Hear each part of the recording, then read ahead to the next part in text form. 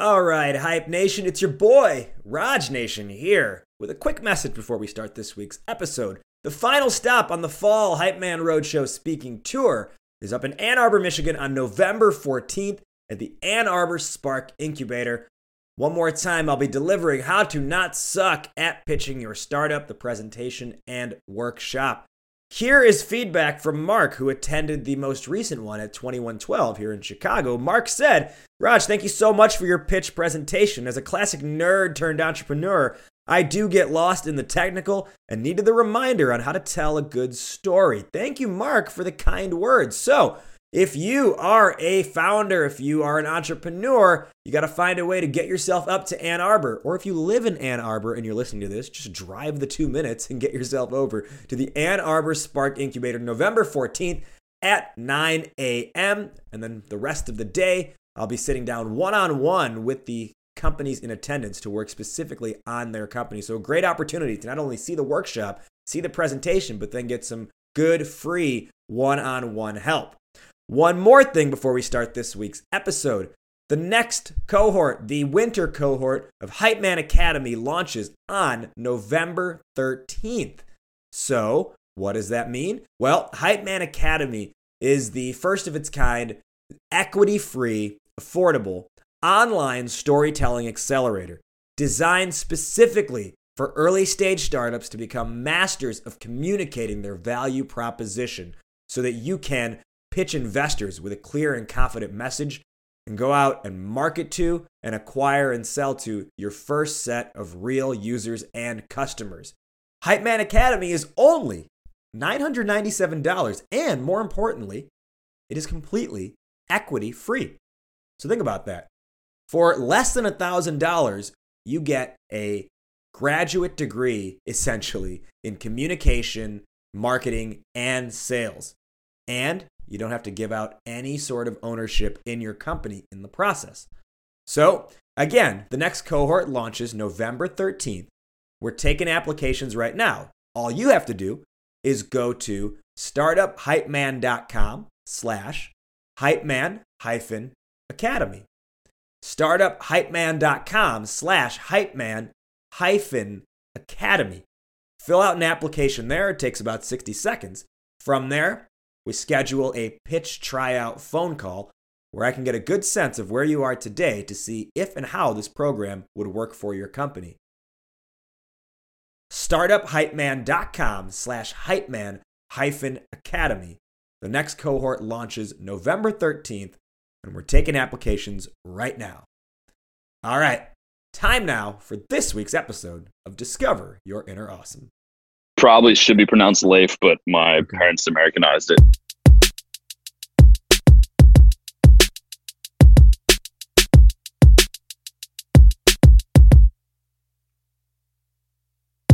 Welcome everybody to Startup Hype Man's Discover Your Inner Awesome podcast. My name is Rajiv Nathan, aka The Raj Nation. I am your show's host and the founder and creative force behind Startup Hype Man, helping startups everywhere build their hype by creating a message that sings. This is Discover Your Inner Awesome, the only show where you get to eavesdrop on conversations with entrepreneurs, artists, and musicians about the stories, the journeys, the struggles, but most importantly, the questions. The questions that help creative thinkers like you and I better understand who we are, what we're doing, and how we can do it better. It's about the mindset, processes, and strategies to help you build a badass company. Now, before we dive into today's conversation, I would like to extend an invitation to join our tribe at startuphypeman.com. Enter your email address there, and you will never miss another episode of this show, getting an email in your inbox every single week when we drop new episodes on Mondays. You'll also get my weekly thoughts, strategies, and ideas on how to build up your hype and create a raving fan base.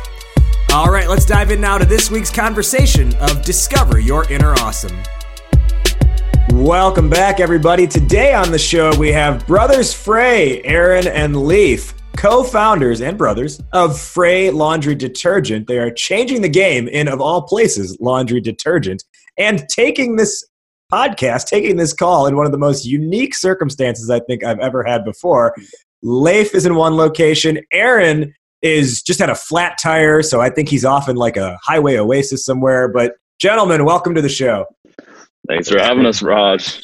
Apologies for the car trouble. No, this will be very fascinating. I hope at some point the tow truck guy gets an appearance on this episode.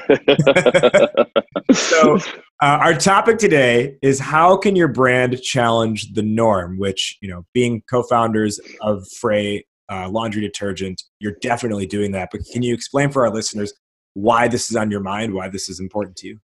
Yeah, sure. And it's honestly a great question. It's pretty close to home for us, especially because, interestingly enough, we've gotten a lot of flack for something that we hope to be promoting gender equality in the household. And interestingly enough, by creating originally what was a laundry detergent tailored towards men, now we're gender inclusive and our customer base is split 50-50. But originally we started as a laundry detergent tailored towards men, off of the hopes that by creating this product tailored towards men and what was typically perceived as an industry tailored a little bit more towards women. And again, this is just outdated stereotypes that the industry is pushing. So by creating a product tailored towards men, we are hoping to break down these stereotypes. Like, hey, men, this is a chore that you guys can and should be doing. Even if you're not single, like married men, you guys should be participating in this as well. And these trends are already happening across society, but we wanted to be kind of the first in the industry to be pushing this. But again, interestingly enough, a lot of people kind of push back saying like, hey, why are you trying to genderize this? Why is there a laundry detergent for men? That feels unnecessary. And so it's been kind of an interesting dialogue where our point of view is by creating this product, we're helping to break down stereotypes. And some people, at least initially, truthfully, we're fairly proud of the fact that by the end of most of these discussions, they're kind of on our side. But initially, people are pushing back against that concept. Yeah, and so we've had some people as well who have, from the beginning, suggested a gender-neutral brand. And when we started off, we recognized that if we just had a gender-neutral product, that would not really be encouraging guys to do more laundry. It would just sort of continue, the stereotype would continue as is. And so we really wanted, as Leif was saying, to break that down and encourage men to participate in this household chore more than a gender-neutral brand could.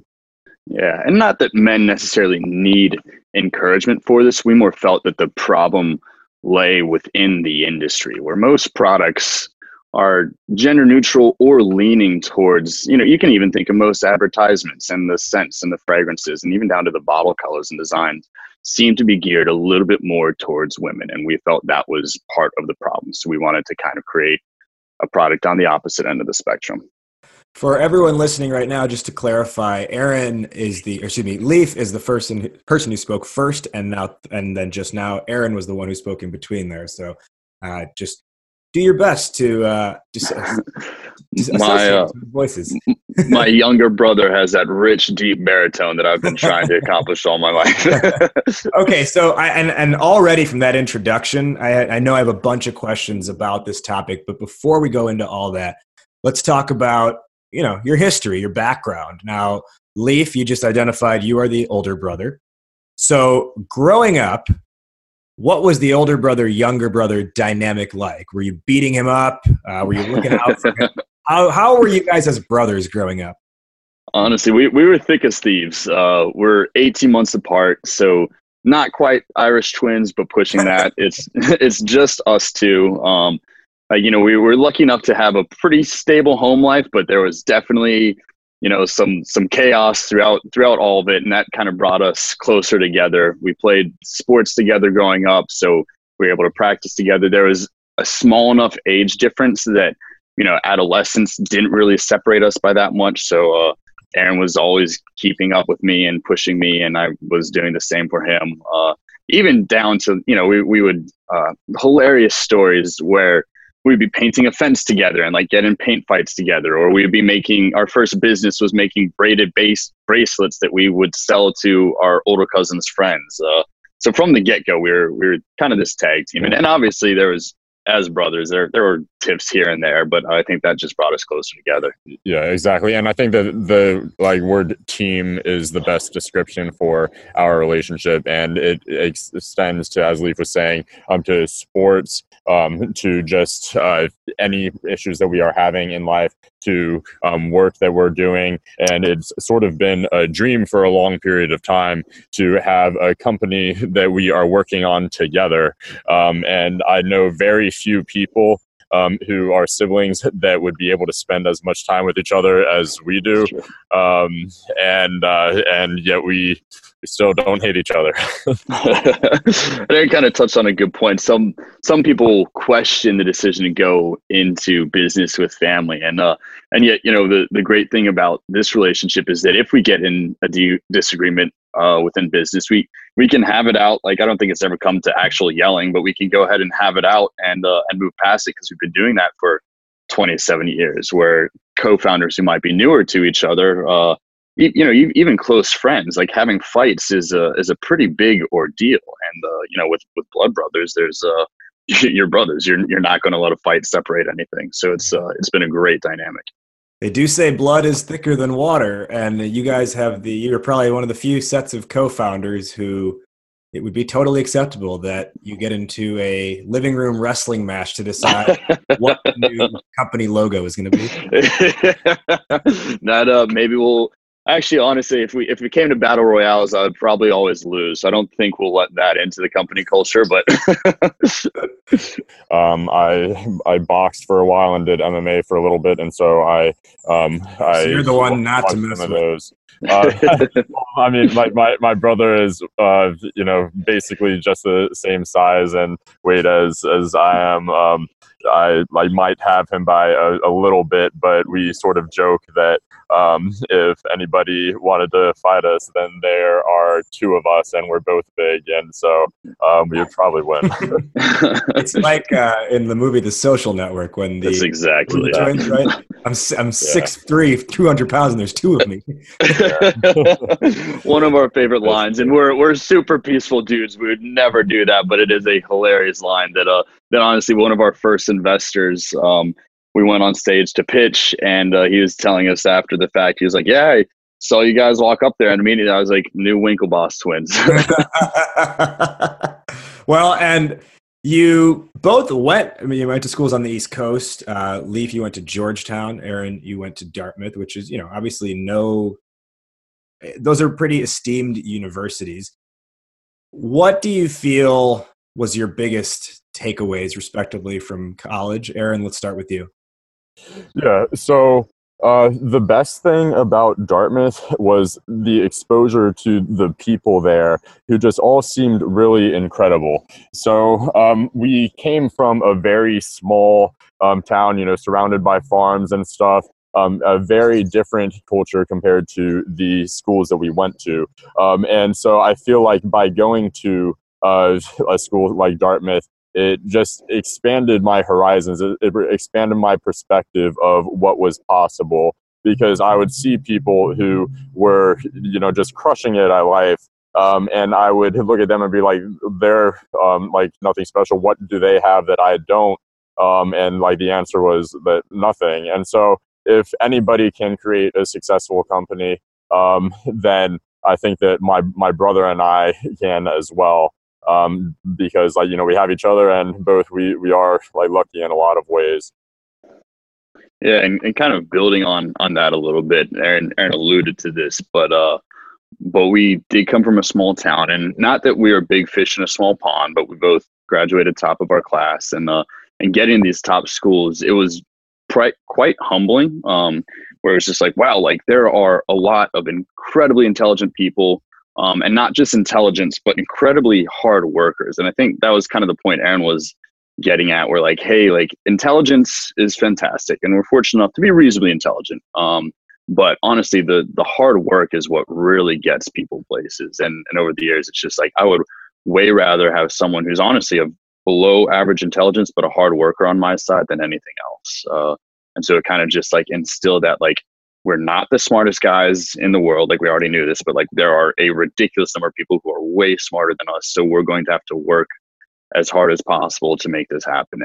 And not that we were ever lazy in high school, but I think getting to these colleges, it just made us realize like we're going to up this a couple notches because there are some amazing people out there. And Aaron, you mentioned earlier you dabbled in MMA and boxing. So at Dartmouth, you actually were part of, if I have it right, like the Dartmouth Boxing Club, or Dartmouth Club Boxing, rather. What do you feel has been your takeaway from boxing and mixed martial arts fighting, not just in the ring itself, but outside of the ring? Yeah, so in a lot of ways, it teaches you how to have a fight without retaining any negative like feelings after the fight. So it's the type of thing where you can go into it and you can be great friends with the guy, but you go into it and then you just sort of beat each other up for a while. But then after it's over, it's over. And so I feel like with my brother and I, again, I think that sort of helped, where we could approach, something, we could enter into a discussion, but it would almost always be productive. And we would always, like, afterwards, still, love each other just as much as we did before. And so that was sort of a big thing, is just how to sort of separate the idea of fighting from the idea of like doing something together. And like, so it was a fantastic experience. I think that another like sport I didn't mention was my freshman year. I walked onto the crew team, and that was a really interesting experience. Where you really are the Winklevoss twins. not quite as tall, but yeah, not quite as a lot of things, but and so with that, so I feel like one of the things that leads to the greatest bonds is by having intense experiences with people. And so, like, my brother and I have had our own fair share of intense experiences that we've shared and have brought us close. But on the crew team as well, when you're in a boat with a bunch of other people, all pushing themselves to their limits, to their actual limits, and then some, it really just creates an intense experience that really creates a bond. And so I feel like that's something that I've seen in other aspects of life as well. Yeah, and it's funny you mentioned, at least on the fighting side, that's a perspective I hadn't considered before, which is it's like you fight here so you don't care about, so fighting doesn't matter, there, right? Yeah, no, I definitely agree as well. Aaron and I spent a couple years wrestling growing up as well, actually wrestling, and it was a very similar experience. We're like, hey, let's have it out here, and it's weird how that trickles into business as well. We have some very close business partners, and every once in a while we end up on opposite sides of the equations with some type of negotiation. So our manufacturer, for instance, close, almost a mentor of ours at this point, and yet obviously they always want to have a higher margin. We always want them to have a small one. So we've ended up on some pretty heated discussions about this, and then walk away still really close with them after. And like you said, we try to live by this open, honest, candidness policy, this brutal honesty in all kind of interactions in life, and find it's just more productive, more efficient. Nobody ends up harboring anything, and it's just a great way to streamline the process. And honestly, as Aaron was touching on, I think it builds more honest, true relationships. Yeah, I think, as co-founders, as co-CEOs, as leaders at the end of the day, it's important to be able to have opinions, be able to voice those opinions, even if other people don't like it, hear what other people have to say, or hear something you don't like, and then have it not have this lingering negative effect moving forward. It's okay, we know where everyone stands on this. I disagree, but we're going to figure out a solution and move forward, which is really hard, I think, for a lot of people. I know I'm someone who tends to, I don't think to a really severe degree, but to some extent, carry emotion into or beyond, a specific event happening. And it's not really a conducive way. It's not really conducive to conducting business in the best way possible. It's definitely difficult because I think you're with 99.99% of the population, including my brother and I, where it's super hard to just immediately drop that emotion. But it's still a good practice to have and to at least be super conscious of it, right? Where I think you'd almost have to be borderline psychopath to be able to get in a fight and drop everything and like not carry that, or not even a fight, but like and not carry any emotion on further, right? I think that would actually be like yeah, so yeah, right? yeah, Don't yeah. care about anyone's feelings but your own. Exactly, but at least being cognizant of the fact that okay, like I'm still a little bit frustrated, but like that's okay to feel that way. Like the thing was resolved, and I'm going to move past it. And I think that's the bigger thing. It's totally unreasonable to ask somebody to drop all emotion after the fight, but. Or again, I keep referring to fight. Doesn't have to be a fight. Disagreement. Yeah. Exactly. Or conflict, right? But yeah, it's not exactly not carrying it with you, not allowing that to impact the order of business. Exactly. And if you find that it's staying with you for too long, it's probably best to address it again because there's clearly something unresolved there. Sure. So, Aaron, you're at Dartmouth. Leaf, you're at Georgetown. Aaron, you're studying neuroscience. Leaf, mathematics. How in the flying you know what do you come up with a company about laundry detergent? Sure. So this definitely was a side project, right? A lot of entrepreneurs, they have this amazing idea and they're like, I'm going full force into it. This is going to be my career. Believe it or not, laundry detergent was not our like $1 million idea. This is what I want to do for the rest of life. And like, we're very excited to do it and we love what we do. But at the time it was, it's all of our friends are going into investment banking or med school or some type of grad school. And our idea was like, hey, laundry detergent. So how it originally started was basically we got to school and you're buying, again, we started as a men's brand. So you're buying your own men's shampoos and men's face products and men's grooming products and hair products and everything under the sun. And then we were using the same laundry detergent that our mother had been using. And not that there was anything wrong with that at all, but in this world where we were buying these products that resonated with us and then buying very much a product that wasn't resonating with us. And laundry, truthfully, is one of the most personal aspects of a person's life. So everything you wear, but also the sheets you sleep in and the towels you dry off with all go through your laundry. So like over 90% of your life is spent in contact with something that's been through your laundry. And so this was, again, started as men's, but this is the same story with women as well, where most of the current laundry products don't really resonate with anybody, both on a brand level as well as on just a product level. So literally started at making laundry detergent in my Georgetown townhouse. I remember the first batch we made. I was sitting watching a movie with a bunch of my friends who were hanging around drinking beer, and then moved that into Aaron.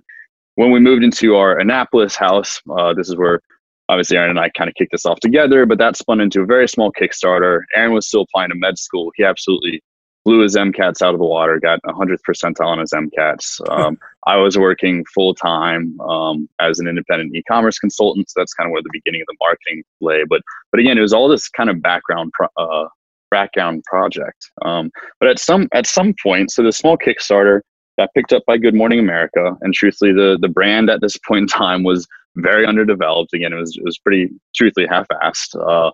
And the product was decent, but nothing spectacular. But at some point it hit a level where we're like, wow, if people are genuinely interested in this project that we obviously haven't put that much thought or effort into, like, what if we doubled down on this and really like thought it out? And that's kind of where we picked our heads out of the dirt, honestly, and recognized that there's a massive movement for these CPG brands to move online. Obviously, this was a couple years after Dollar Shave Club had just sold for $1 billion, right? Laundry detergent, so razors are a $15 billion industry. Both Harry's and Dollar Shave Club are unicorns in a $15 billion industry. Laundry detergent is 10 times the size of that at $150 billion. So massive. And yet still, at this point, hadn't been touched in terms of a movement online or from a brand and product perspective as well. So that's where we kind of delved into the market, delved into our research, built the formulation from the ground up, concentrated everything, made it an easier to use bottle design, moved to this consumption model online, and started building this brand story that we wanted to resonate with people. And so far, I think we've done a decent job with it.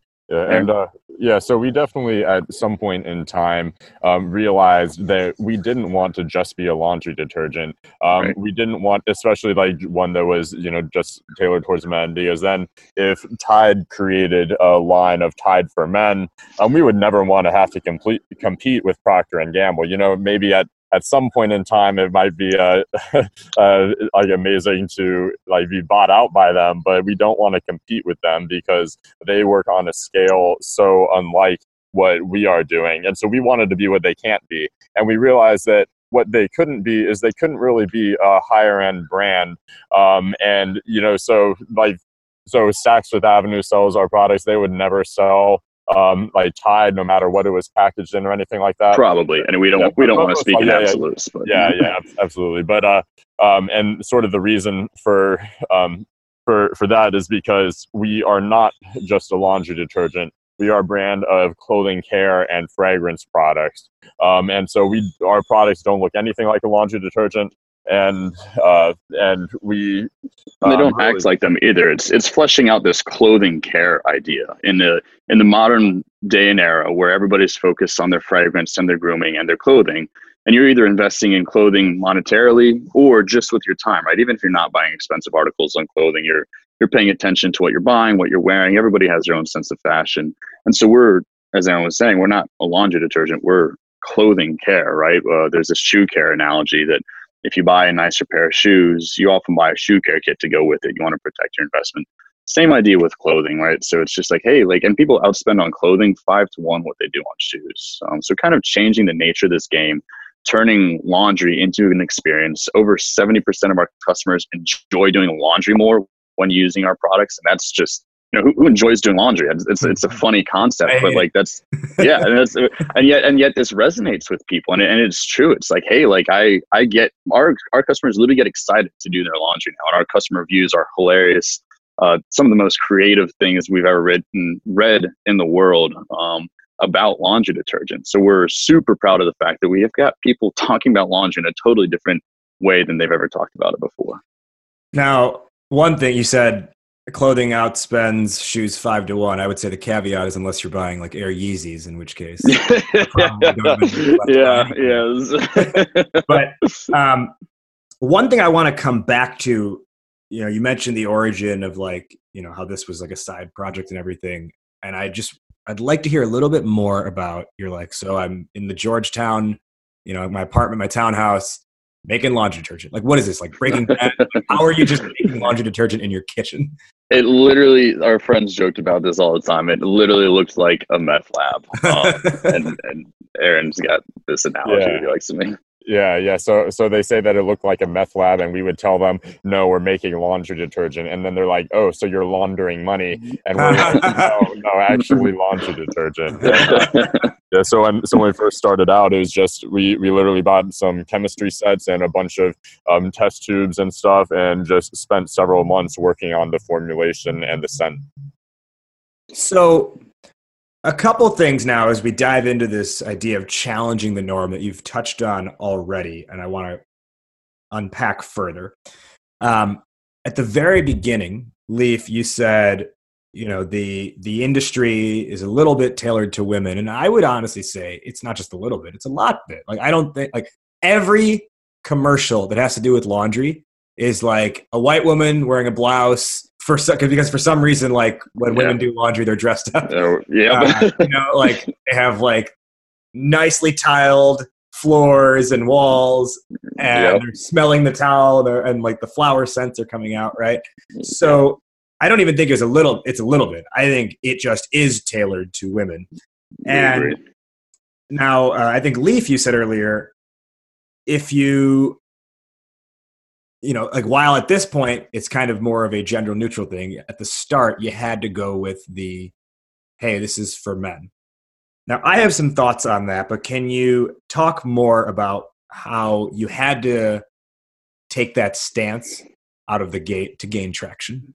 Sure. Yeah. And it's a great question. And you're kind of leading me in the perfect direction. But Aaron touched on this briefly earlier. If we had launched a gender neutral laundry detergent, it's like, so what? Like, what do you guys have against Procter & Gamble, or Unilever, or Arm & Hammer, or anything else out there, right? Like you're a startup who knows very little about laundry detergent. Why should we buy you? So our initial proposition was, hey, well, we've got this fragrance tailored towards men, and we got this product that looks like it's geared a little bit towards men, and people were buying it based off of the fact that it smelled like it was a little bit more masculine and was geared a little bit more towards men.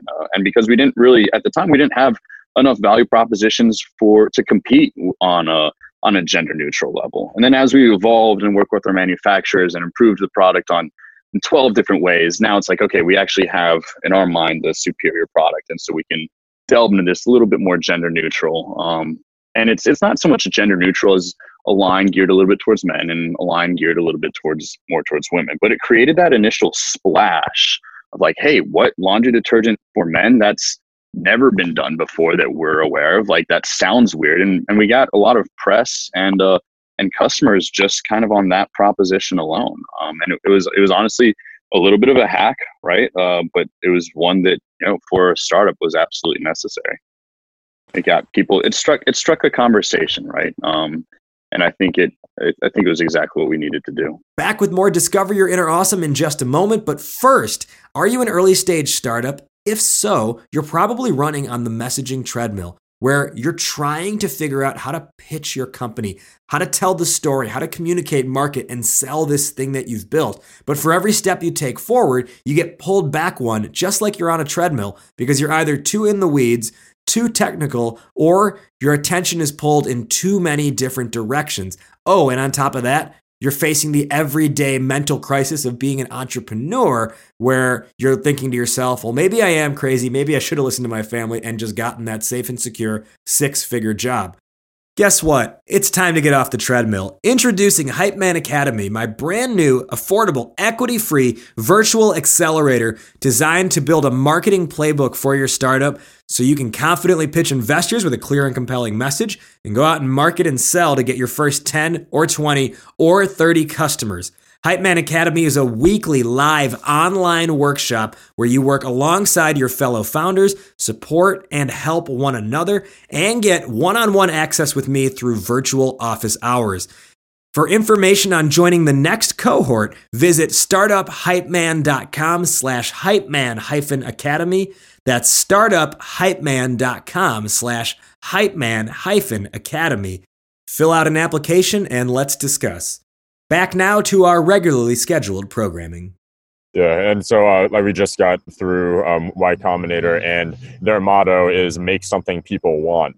And so we realized that there were a lot of people that wanted something that was a little bit more tailored towards them. Like most of the scents and fragrances out there were fairly similar. And so we really wanted to do something a little bit different. And that is, as Leif was talking before, that is what resonated with people. Yeah, and as I think about it, to echo some of what you said, there are so many young startups who are afraid they're going to, turn away potential customers by not taking a stance. Or, if they do take a stance, they're going to turn away potential customers. And then what they end up doing is they kind of play this like, yeah, we're for everybody game. But then it's really hard. A few things happen. One, it's hard to choose a market to go after and pick a direction. Two, if you're trying to play to all the markets, you can't come up with messaging that really resonates with anyone, because you dilute your value proposition. And by nature, value proposition is value to whom. So if value is to everyone, it's a very diluted overall message that you can't really make convincing, right? Absolutely. There's a pretty cliche quote that's, by trying to appeal to everybody, you appeal to nobody, right? And I think that as a startup, you have to be prepared, like almost inevitably, even as a huge brand, you're going to, quite frankly, piss some people off, right? And you have to be ready to take that. In this world where everybody has a voice on social media, and they should, like, we're strongly in favor of everybody being able to voice their opinions. It's literally impossible to appease everybody. And if you try to do that, you're going to fall short and probably fail as a brand. And so our initial advertisements, again, very much geared towards men, literally labeled laundry detergent for men. And the amount of flack we got, there were definitely articles about it, but even just from everyday people on Twitter and Facebook who decided to take a few minutes out of their day to rip apart the idea on a Facebook advertisement. And you definitely have to develop tough skin. And it was just one of those things where, okay, like these people clearly against it. Yeah, I 100% understand their viewpoint. We disagree. I think that if we were able to have a true conversation with them, they would see our side of it. But we also know that we have a large and growing number of customers who love what we're doing. And we just have to be okay with it's better to have a core group of customers who absolutely love what you're doing. And it's almost better to be polarizing, right? Like have that core group that loves you. And then if other people hate you even, it's at least you getting people talking about it. And it's definitely what we needed to do. Yeah, it's like if for every one person who hates you, there's going to be two people who love you. Yeah. And yeah, exactly. I mean, I and we don't need to get into all of this, but like that's really how the election was by being polarizing. Yeah. Yeah.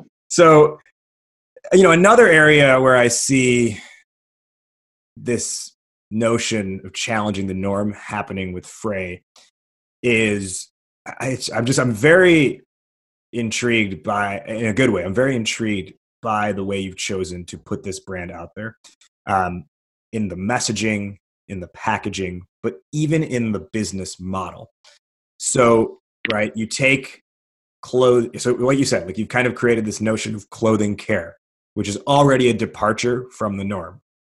Everyone else is going to call it laundry day. They're going to call it doing laundry, anything like that. They're going to call it laundry detergent.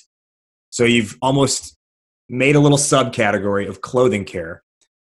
On top of that, you're changing the model of how people are going to interact with this with your own business model, because this is a subscription-based product. And I believe you can also get it on the shelves one-off at certain places, but it's an e-commerce business that's driving this thing here, right? Just like what Dollar Shave Club was doing a few years back, and they're still doing, which is through P&G now.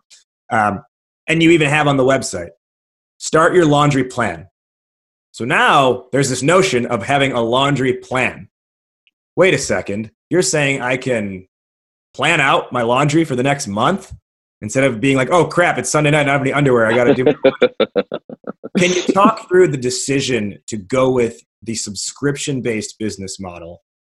And also, I'm curious to get your thoughts. Why do you think the P&Gs of the world have not thought to do that?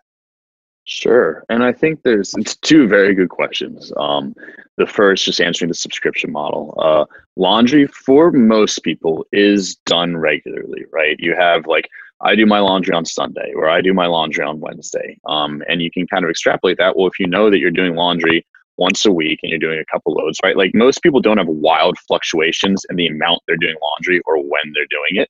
And so then you can map out when you're going to run out. And so instead of going to the supermarket when, like you said, you're running low on detergent, or maybe you're out of clean underwear, you don't have any laundry detergent, so you have to rush to the supermarket to buy this 10-pound jug of like brightly colored blue goo that doesn't really speak to you on any sort of level. We're offering this like, hey, like, let us make this easy for you. We'll ship it to you regularly if you want it, irregularly if you want it. Like, we just want to ease this entire process. And again, kind of going back to that experience where laundry is personal for most people. And so we want to personalize it for you. And it's just like, some things in life are like just part of a routine. And we think anything that's part of a routine in a person's life is easily transferred to a subscription model. And laundry is a routine for most people.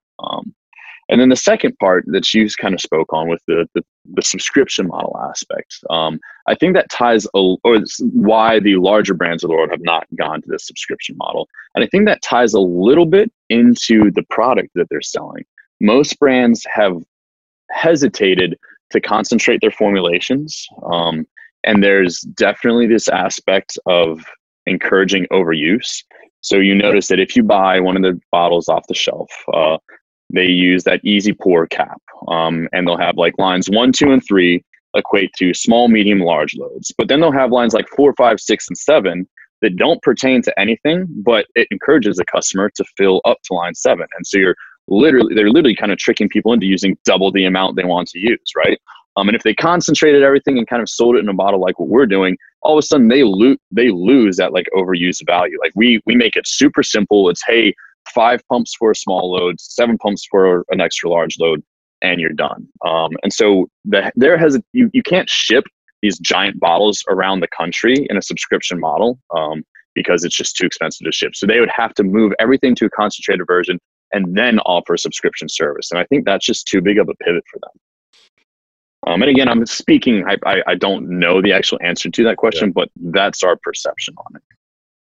And I would think, and Aaron, if you want to hop in on this one, I would think too, it allows you, especially as a younger business, to have a little bit more insight and prediction into your cash flow, right? If you're on a model where you know the next order is happening versus hoping someone sees it on the shelf, buys it, and then there's a bunch more like that person who happened to also do the same thing. You know, when you're at the level of the $100 billion companies, it doesn't really matter because your product is literally everywhere, and by default, people are going to run into it. But in these younger days, you're creating this more sustainable cash flow model, right? Yeah, absolutely.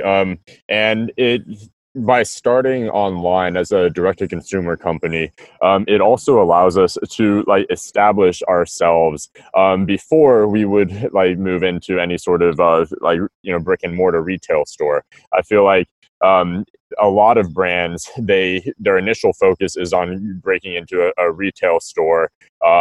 At which point their margins are often cut to nothing because they have no leverage or anything like that.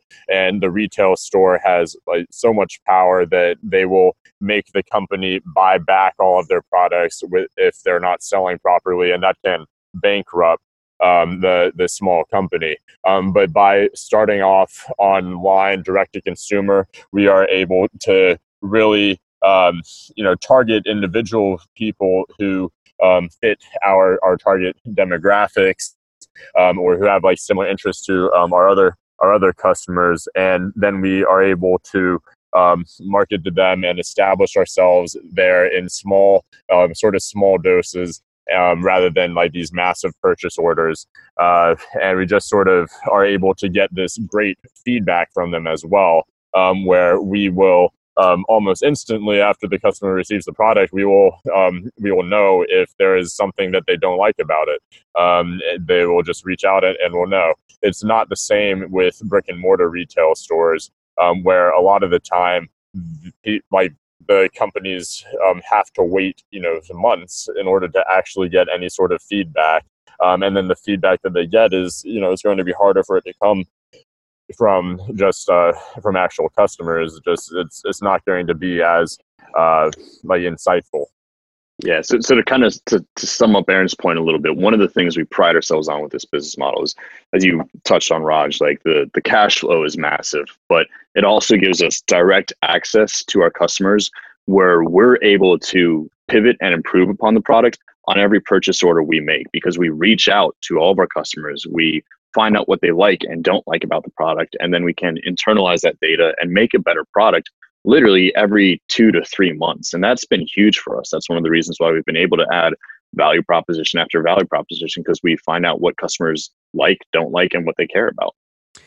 I think too, another part of this too, where you're challenging the norm, and to use the word disruption, which I don't like using, but quote unquote disrupting, is in the customer experience and in the buying process.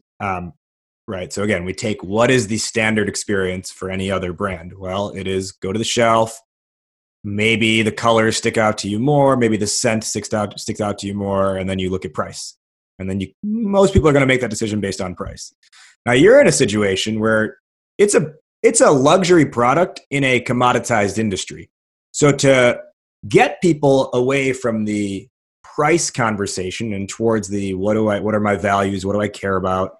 Right? It's a combination of the messaging, but then I think making that buying process, making the customer journey non-commoditized is also key. So if you're on the livefrey.com website, the first, and it's like, okay, what's your laundry plan? The process is, okay, let's get started. And then you're asking, how often do you do laundry? Every 2 weeks, once a week, frequent, 3 to 4 times a week. And then from there, it's like, okay, well, these are the possible products for you. Choose which ones you want. And then you see, here are my options. And then from there, okay, would you like some extras? So now you're able to say, okay, here's some add-on potential from a business side. There's some potential add-on revenue. You get the little $8 stain remover. Now, by the end of it, obviously like your cart is going to be a little bit bigger than if you buy, I don't know, like the big, 2-gallon thing of Tide or Kirkland Signature at Costco or whatever it is, right? But it was a customized experience. So it's like, okay, that's my $40 every 2 months. I chose that. Exactly.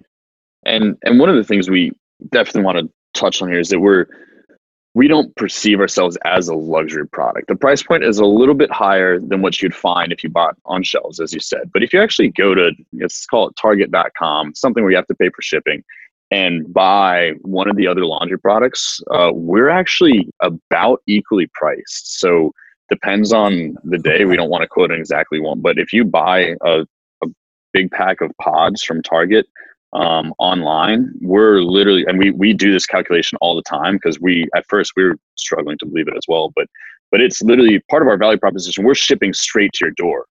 You're not driving to the store. And so if you include that calculation in your price, then we're about what everybody else is selling as well. But the main thing is, as you touched on, we're differentiating ourselves. We're selling this experience, right? Where it is your customized solution, and we're constantly working to improve that customization to figure out exactly what you want. And we'll eventually change that builder to basically just being a questionnaire. Like, hey, you said, how often do you do laundry? But like, do you work in a job where you find yourself staining your shirts a lot? And it won't even be offering you products. It'll just be a short lifestyle questionnaire, and then finishing with a completely tailored package and fragrance to you.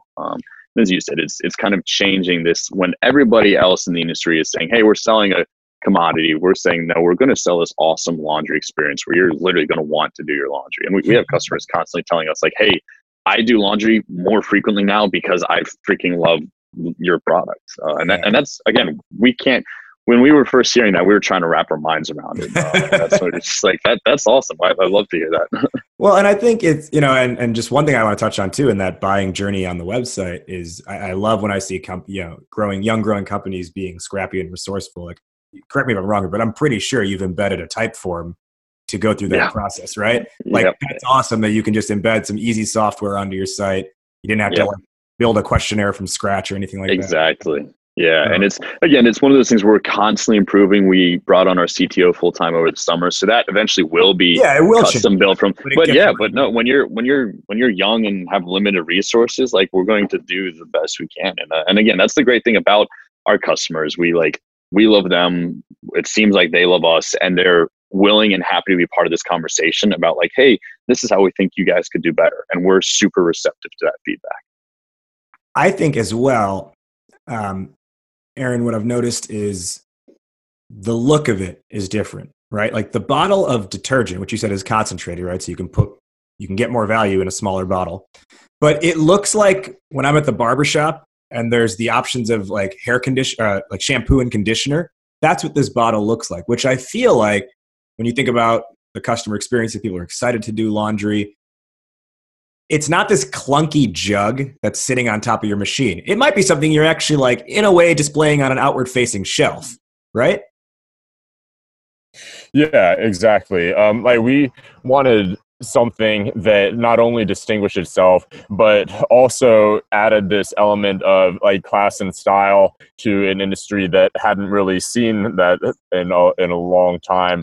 And so by having a very different looking bottle that looks like nothing like a laundry detergent, it does allow people to store it in a place like maybe on top of their washing machine or something like that. And it doesn't look sort of obnoxiously large or anything like that. And plus, it's fantastic in cities to have a concentrated formulation if you have to walk to go to a laundromat or anything like that.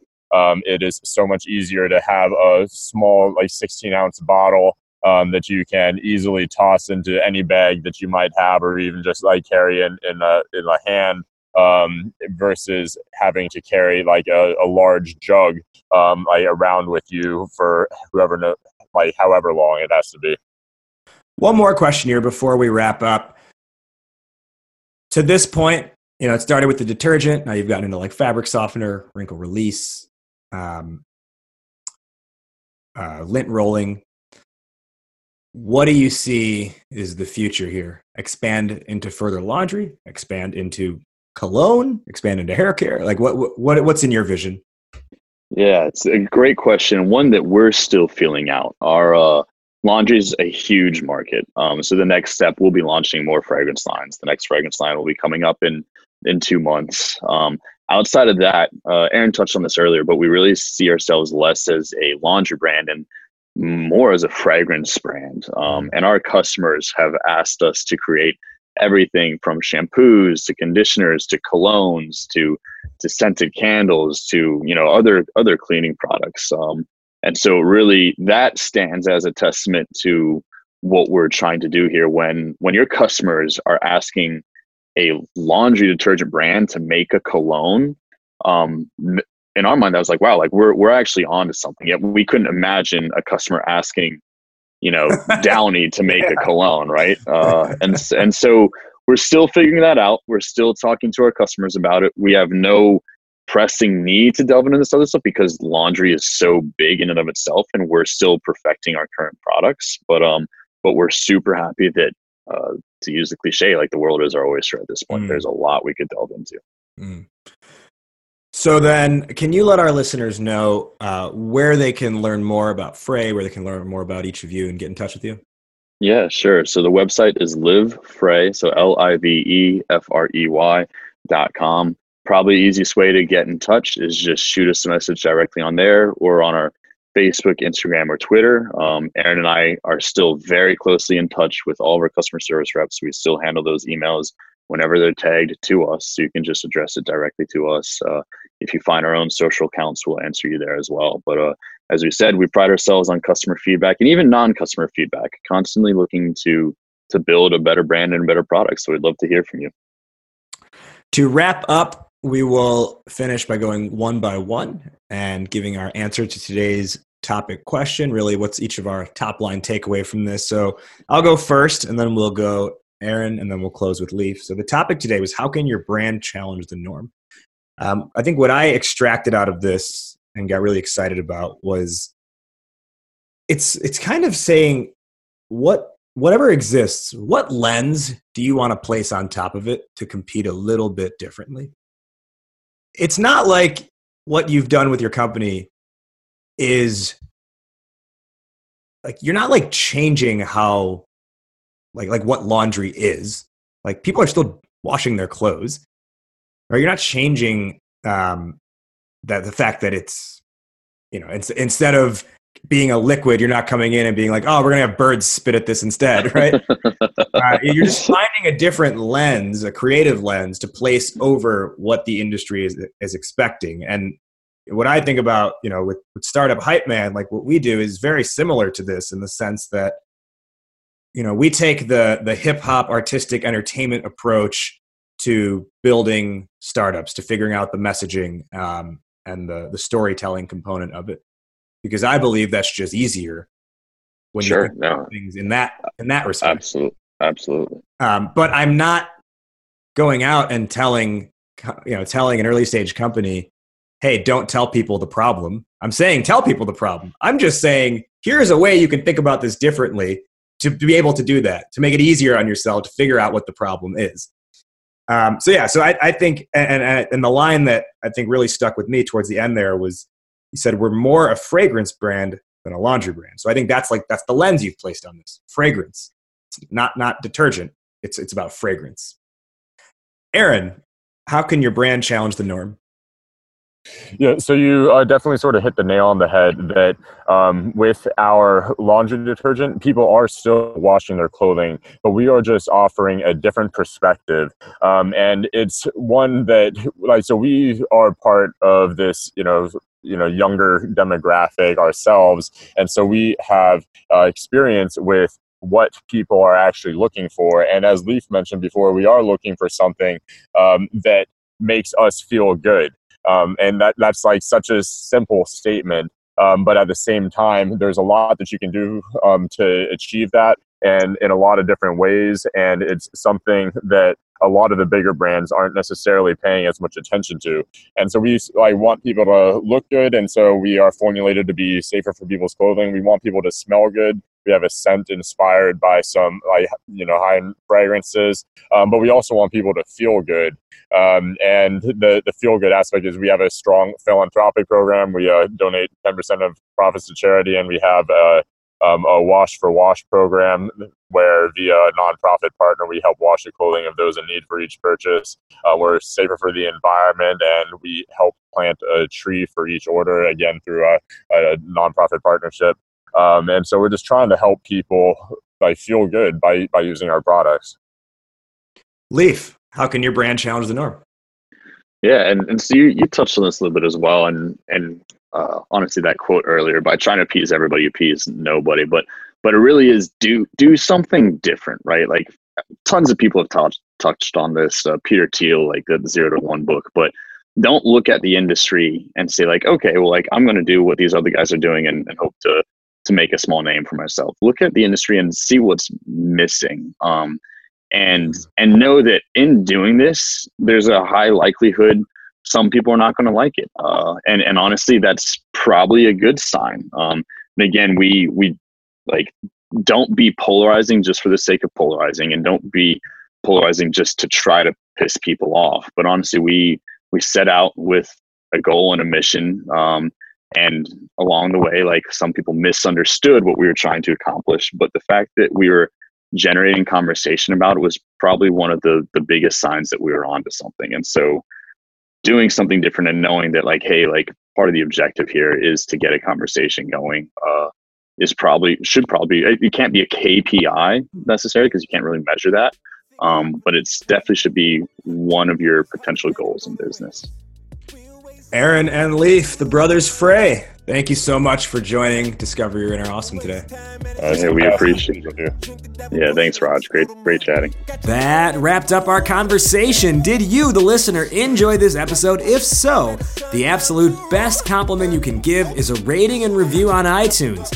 Ratings and reviews help more people find the show, therefore more people can discover their inner awesome. And if you want to extend that compliment further, while you're leaving that review, go ahead and subscribe to the show on whatever platform you listen, whether that's iTunes, Spotify, Google Play, or the various other networks in which you can find this show. For full show notes, references, and resources, as well as access to the over 100 episode archive, visit the podcast official site, www.discoveryourinnerawesome.com. And remember, for tips, strategies, and ideas on how to build up your company's hype with a message that sings, visit startuphypeman.com.